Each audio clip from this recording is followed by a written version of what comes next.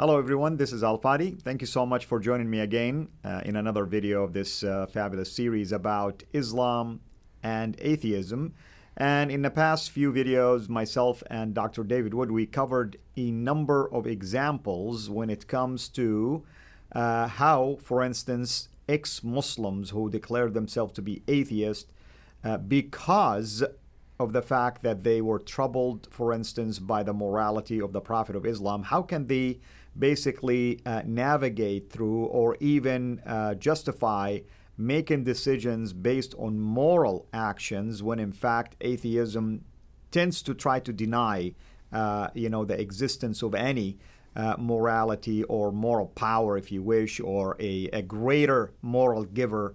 And in this case, of course, Muslims, a lot of the youngsters lately who are disturbed by what Islam teaches, specifically by the actions of the founder of Islam, they tend to gravitate away from the faith. As I said, with me here is Dr. David Wood, who's been unpacking a number of those issues, and today is no exception. We are going to talk about yet another tough topic related to the morality of Muhammad and some of his teachings that are still applicable till this day. David, welcome back. Good to be here, sir. So what are we going to talk about today in relationship to Muhammad's morality and how that applies, of course, to those who declare themselves to be atheists? Muta. Muta. Okay, You heard so of this? that's a temporary marriage. You heard of this? Right. Yeah. Did you hear about that in Saudi Arabia? You know, you hear about it, but as you know, Sunnis tend to try to distance themselves from that, and they claim that it's the Shia. Yep. And they also will say, well, it was abrogated, in other words, canceled. But, the puzzling thing is still there in the Quran and in the Hadith, of course. Yeah.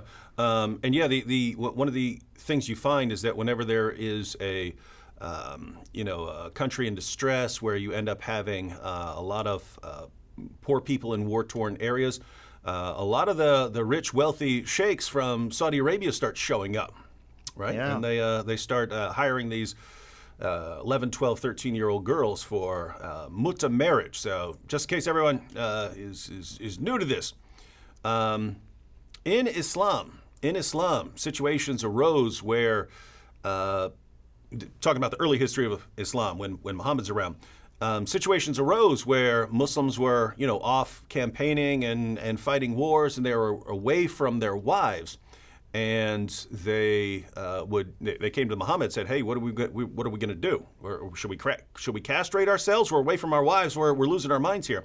And Muhammad allowed them to do what's called muta, or temporary marriage. So temporary marriage is it's just prostitution, but you might call it halal prostitution, right? Yeah, and I want to say the word in Arabic, muta, means pleasure. I mean, if that tells you anything. Mm-hmm.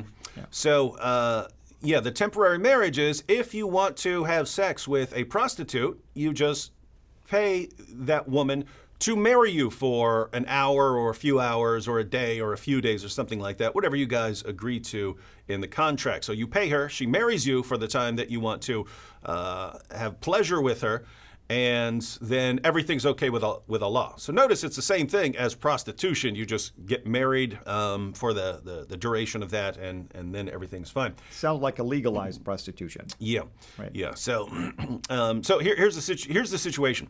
In the Muslim sources, Shias still allow muta marriage, and you find this happening all the time in Shia areas. But Sunnis, in the Sunni sources, there's a bit of inconsistency. Some of the Sunni sources, in their top sources, their top sources are inconsistent. Some of the sources say that, all the sources agree that Muhammad allowed it for a while. That's right. Some of the sources say that Muhammad eventually forbade the practice. He eventually said, no more muta. But other passages in those same sources say, no, it wasn't Muhammad who forbade the practice. It was one of the caliphs, and then basically people started saying that Muhammad forbade it in order to do away with it. Let's look at one passage from Sahih al-Bukhari. This is Sahih al-Bukhari 5075.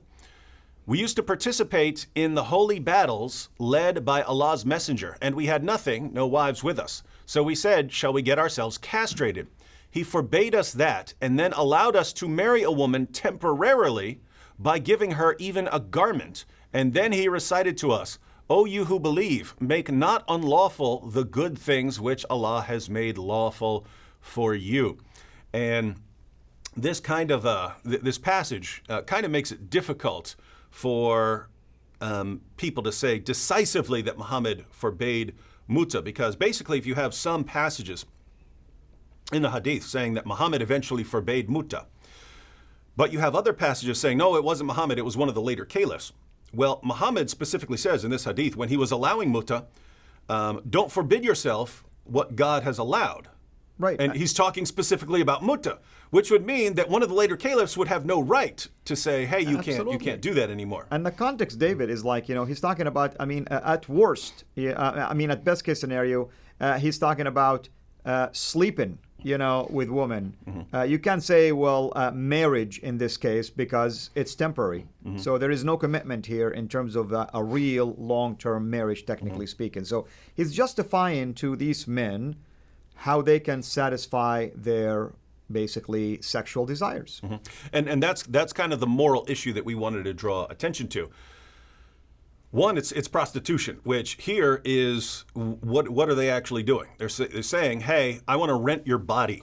I want to rent your body for a few hours to satisfy myself sexually using your body, and I'm going to give you something. And in the passage we just read, he said we would give her a garment, right? So, we have the spoils of war, something like that. We got an extra coat laying around. Hey, I'll give you this coat to be my wife for the next 2 days. And I'm going to have a bunch of sex with you, and then I'm going to give you the coat in exchange. We have other Muslim sources that say they would give her like a handful of flour, so you'd be able to bake yourself a loaf of bread. That's what your body is worth to me. I'm going to use your body, and I'm going to give you enough for a loaf of bread. And so this was perfectly acceptable. So there's no disagreement that Muhammad allowed his followers to hire prostitutes for this temporary marriage practice. The only disagreement is whether he was the one who forbade it or one of the later caliphs forbade it, and then the Shias don't even have that problem. That's right. They still allow it. So notice what this does is, if you want to practice mutta, if a Muslim in Saudi Arabia, if a Muslim sheikh in Saudi Arabia wants to practice mutta, he can just say, nope, I've got all these hadiths right here that say it wasn't Muhammad, it was one of the later caliphs who did it, and so I'm going to believe these. And Muhammad himself used the Quran to say, don't allow anyone to forbid you what Allah has allowed, and so I'm going to keep practicing mutta. I'm going to believe these hadiths. And if you find the practice reprehensible, then you could go to the hadiths that say Muhammad forbade it, and you say, oh, okay, so maybe he allowed it for a little period of time, but then he eventually forbade it.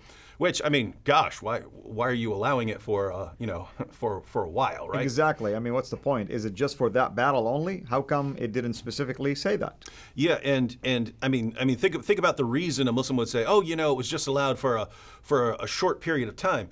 You could say, well, things were so bad right there that Muhammad had to allow it. Well, how is that different from any other later wars after Muhammad? So why would that not be a practice that continues? But the moral issue here is, again, that Muhammad was allowing his followers to pay women to use the woman's body, not for any sort of long-term commitment, but just to satisfy themselves, and then paying the woman for the use of their bodies. Now, are you saying there's no, treatment, woman rights and equality and things like that? I wonder where the Me Too movement and all of this. Yeah, so I don't know what their position would be, but we would find it morally reprehensible to be doing that, to be treating women in that way. You're objects for us to pay for sex. Now, so here's the issue. This is one of the issues that would bother lots of Muslims when they think of their prophet being this holy man of God. And your average Muslim your average Sunni Muslim has never heard of this except in the context of, there was some early practice or something like that now no longer exists. But it's something they need to think about. And if a Muslim is thinking, really, is my prophet allowed men to have sex with prostitutes just by giving them something and then saying, oh, well, I'm going to be married. I'm going to be married for the next 3 hours. it looks like he's just using theology to justify all the same practices that people wanted to do anyway, right? It's if you look at what people do during that time, they're going around, they're fighting, they're taking sex captives, they're hiring, you could hire prostitutes, they're doing all these things. And Islam just comes along and says, hey, we're going to do all the same things, but we're just going to say Allah, Allah's cool with it. And we're kind of going to come up with ways to do the exact same things, but Allah's going to be happy with it. And so lots of Muslims will look at this and go, there's something very suspicious here, that Muhammad's getting all these revelations that justify all the basest, lowest desires of human beings and say, here's how Allah. Isn't what Aisha told him also? Yeah. Oh, yeah. Your God is quick to satisfy your desires, basically. So, one of the greatest comments of Aisha ever. Yeah. In fact, that should be a video, like Aisha's best burns. Like number one would be. We should do this. Yeah. Number one would be, I have not seen any woman suffering as much as the believing women. That's right. That was a powerful one too. Yeah. Now I'm thinking about a video. All right, back to this one. So anyway, you have this problem. You have this problem that Islam is allowing prostitution here, and lots of Muslims would look at this and say, "Is this really the greatest moral example of all time? Is this really the pattern of conduct that we should be following?" And so they can't trust Muhammad anymore because he keeps doing these kinds of things, and then so they leave Islam. But as we pointed out, a lot of people who leave Islam become atheists. And here, once again, if you become an atheist, what happens to your moral objections to Muhammad? If you become an atheist, what happens to your moral objections? What we find is that people will become atheists and still have their moral objections to Muhammad. They'll still say, I condemn Muhammad for these things that he did. I condemn Muhammad for allowing his followers to use women's bodies in this way. And so they'll continue condemning it, not realizing that their new ideology completely undermines the reliability of any moral claims they have. Because if you were an atheist and you took it seriously, you'd have to say, hey, what's the foundation of my belief? What's the foundation of my belief that it's wrong to use a woman in that way? Well, you could say you're kind of, human beings have a kind of herd instinct that's wired into us that, people tend to, want to help other people who are in need or something like that. I don't even think that would apply in this situation. Herd instinct doesn't have a lot to do with, a financial transaction between a man and a woman for sex. So I think all you could do as an atheist is say, well, I just come from a society now where that's frowned upon, where we don't do that anymore, where we view women more highly than them. And so it's just my society. But if that's your only basis, then you'd have to say, okay, my society teaches that, you shouldn't treat women in that way. Muhammad came from a different society, so whose society is correct? Well, there's nothing in atheism that would allow you to say, well, this one is better than that one, or this one has a superior morality than that one. And so once again, the issue comes back to haunt atheists, that we look at all of these moral problems with Muhammad, all of these things that he's doing, and we look at them and we say, these are wrong. These things are wrong. They're clearly wrong. And lots of atheists would agree with us and say, yes, these things are wrong. The problem is atheism doesn't allow them to be those things to be really, really wrong. Atheism will allow you to not like it. Atheism would allow you to say, well, this doesn't agree with my current beliefs or something like that. But it doesn't allow you to say this is actually really morally wrong. All you can say is you just don't like it. And so Muhammad allowing his followers to hire prostitutes turns out not to just be a problem for Muslims who claim that he's the greatest moral example who's ever lived. Turns out to be a problem for atheists as well, who have now no basis for even condemning the behavior. So problem either way. Right. So you can see, why these examples that we're doing are so powerful. And the way we're doing it, by the way, just to give you an idea, is we're doing one problem per video, because we want to just dedicate that video just to that one specific problem. And it helps you also in your search. If you're looking for instance, muta marriage or temporary marriage, you'll find a video like this. If you're talking about wife beating, like we discussed it earlier, you'll find a video about that. So this is how we're going to be doing it. And in the next video, of course, we'll have yet another moral dilemma for those ex-Muslims who want to declare themselves to be atheists.